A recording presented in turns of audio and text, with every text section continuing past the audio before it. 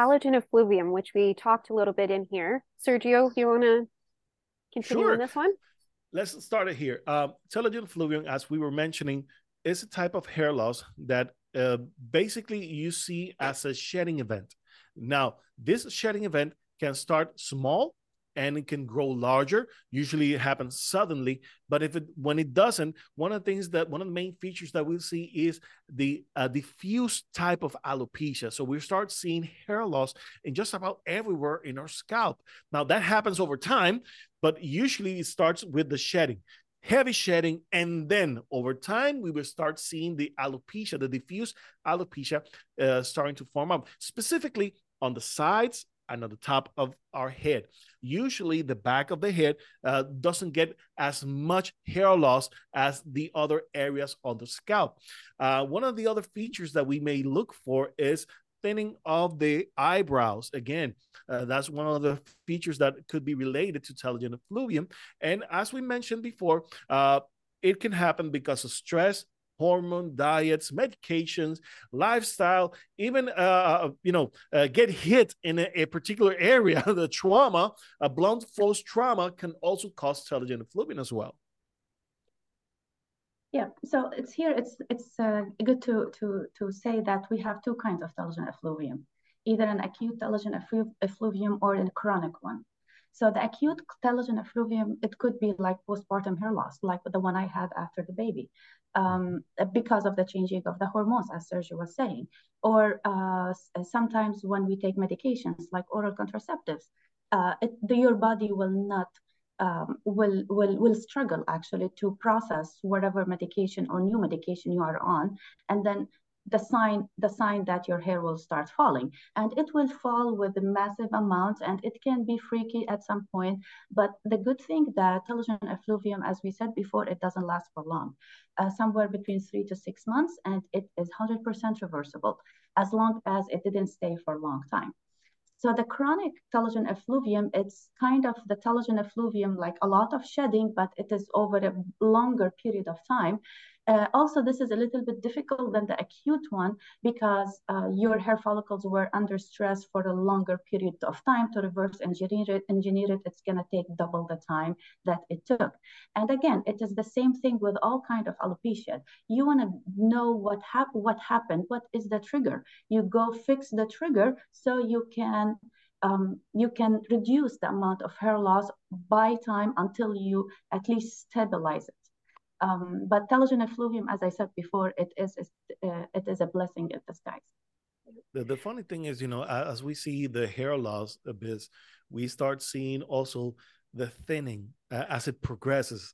And eventually it could also become cicatricial if the condition persists. And that's one of the key areas of it. Now, we see a lot of that during COVID, haven't we, Carrie? Yes.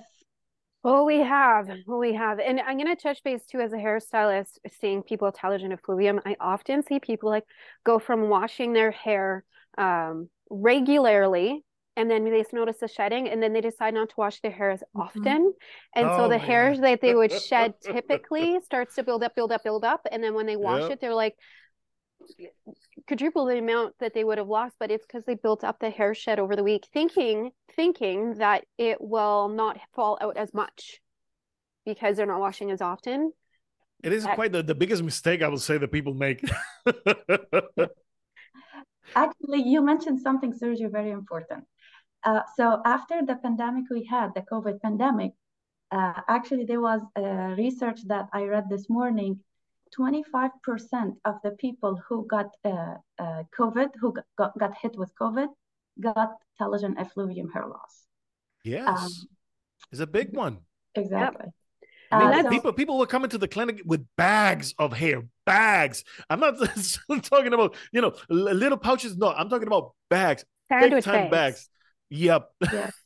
So the top, I'm gonna read you what the article says. So the top four symptoms of COVID, you know how you have COVID, is the first one, you have fatigue, headache, attention deficit, and the third one was hair loss, the fourth one was attention deficit. So it was number 3 in the list that you have hair loss as an indication of that COVID that hits you basically. And it's tremendous. I mean, you will see it. I mean, you will see 3 months later after you had COVID, boom, you start experiencing telogen effluvium. And I mean, it's not like it's perfectly 12 weeks for everyone, but Yeah. most people that I've seen is either on the 6th week, 12th week, or on the 16th week. So those are the basic parameters in which I'm seeing people coming into the clinic after they had COVID. Now, the thing is, how do we treat this type of condition, Carrie? How you treat telogen effluvium? I know that in each case is quite unique, but what are some of the main features or some of the recommendations that we can make generally for people who are experiencing telogen effluvium? For myself, with people with telogen effluvium, of course, considering the age demographic that they're in, my favorite recommendation is collagen and eating high protein and watching what you eat. So I do encourage people to increase their collagen intake. So broth, what's it? Yeah. Bone broth is a really good one, or there is collagen supplements that you can take. I tell them to start increasing and being aware of the foods that they're eating and making sure you're having a good balance of amino acids and fatty acids. And I explain to them how they should be eating. And I know a lot of times too, I know a lot of people are, especially in January, are in weight loss mode. And so they're watching what they eat. And then you're healing after COVID and hair loss, and they're trying to grow their hair, but they're avoiding healthy carbs. Yeah. And you need healthy carbs for health production too, because it all works as a system. You need to have your proteins, your healthy carbs, your healthy fats, and a lot of people like cut carbs, cut this, cut that, plus recovering from COVID and hair loss. So I remind them what a well-balanced diet is, particularly for hair loss, because that's our industry. I am going to encourage hair growth. And so I encourage them with foods like that. So making sure you eat all the foods that are going to stimulate that hair growth. I remind them circulation. So tapping is a big one. I love tapping or scalp massages to get the circulation. And then the next one is exercise. You need to get your exercise. We need to get that heart pumped for 20 minutes a day, because that heart pumping is going to help circulate the oxygen in your blood to stimulate hair growth. And even as tired as you are, you got to push through it. Eventually, it'll just come easy peasy. But I find that is usually a case too, is because after COVID, you're tired, lethargic, yada, yada, yada. But we need to get our system up and going again. And you need to push through. Me. I mean, after COVID, I've been gaining about 30 pounds or something like that. Now, Biz, let's not talk about weight loss here. What are the recommendations that we can tell our folks generally? What can they do for telogen effluvium?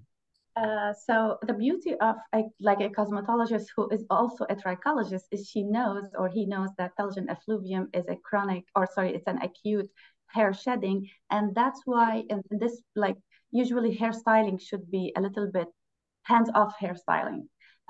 Your hair follicles are a little bit weak. So I think hairstyling should be put off until this I keep saying chronic, this acute phase passes. And also, as Carrie said, she said it all, your diet, your exercise, and just remember that it's gonna pass, and don't panic, because the more you panic, the more stress you're gonna have on your body. Then it's just a vicious cycle. Just relax, listen to the hair wire. It's gonna be very temporarily, and then it will pass. And you don't have to cautious of treating something that you don't have to, because the amount of people too, I see it often that they'll go to a dermatologist or somebody, and they'll give them PRP treatments and all these treatments that they do not need. Let me say that. Yeah, let me say exactly what Carrie was saying. At this phase, scalp micropigmentation is a no, because the scalp is exposed right now, but this is not permanent. This is very temporary. So the minute you start doing needles or microneedling or whatever it is you're doing, it's just gonna hurt the hair follicles, make them even weaker. And scalp micropigmentation will not help at this point, because you don't know what's gonna happen when the hair stabilizes. Scalp micropigmentation should not be done only if the hair loss or the hair is stable, basically. And anything, all the PRP, all kind of treatments is actually, it will cause harm than actually will do help. Yeah, those type of invasive treatments should be on a minimum, if not wait until the hair, the the part where the heavy hair shedding is happening. After that has happened, then we can move on.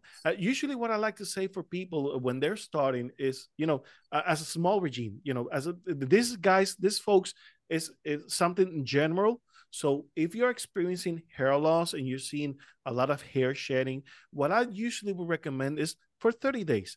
Just try this for 30 days. After that, you go to your regular routine, but try to wash your hair either every other day or at least daily. Why, Sergio?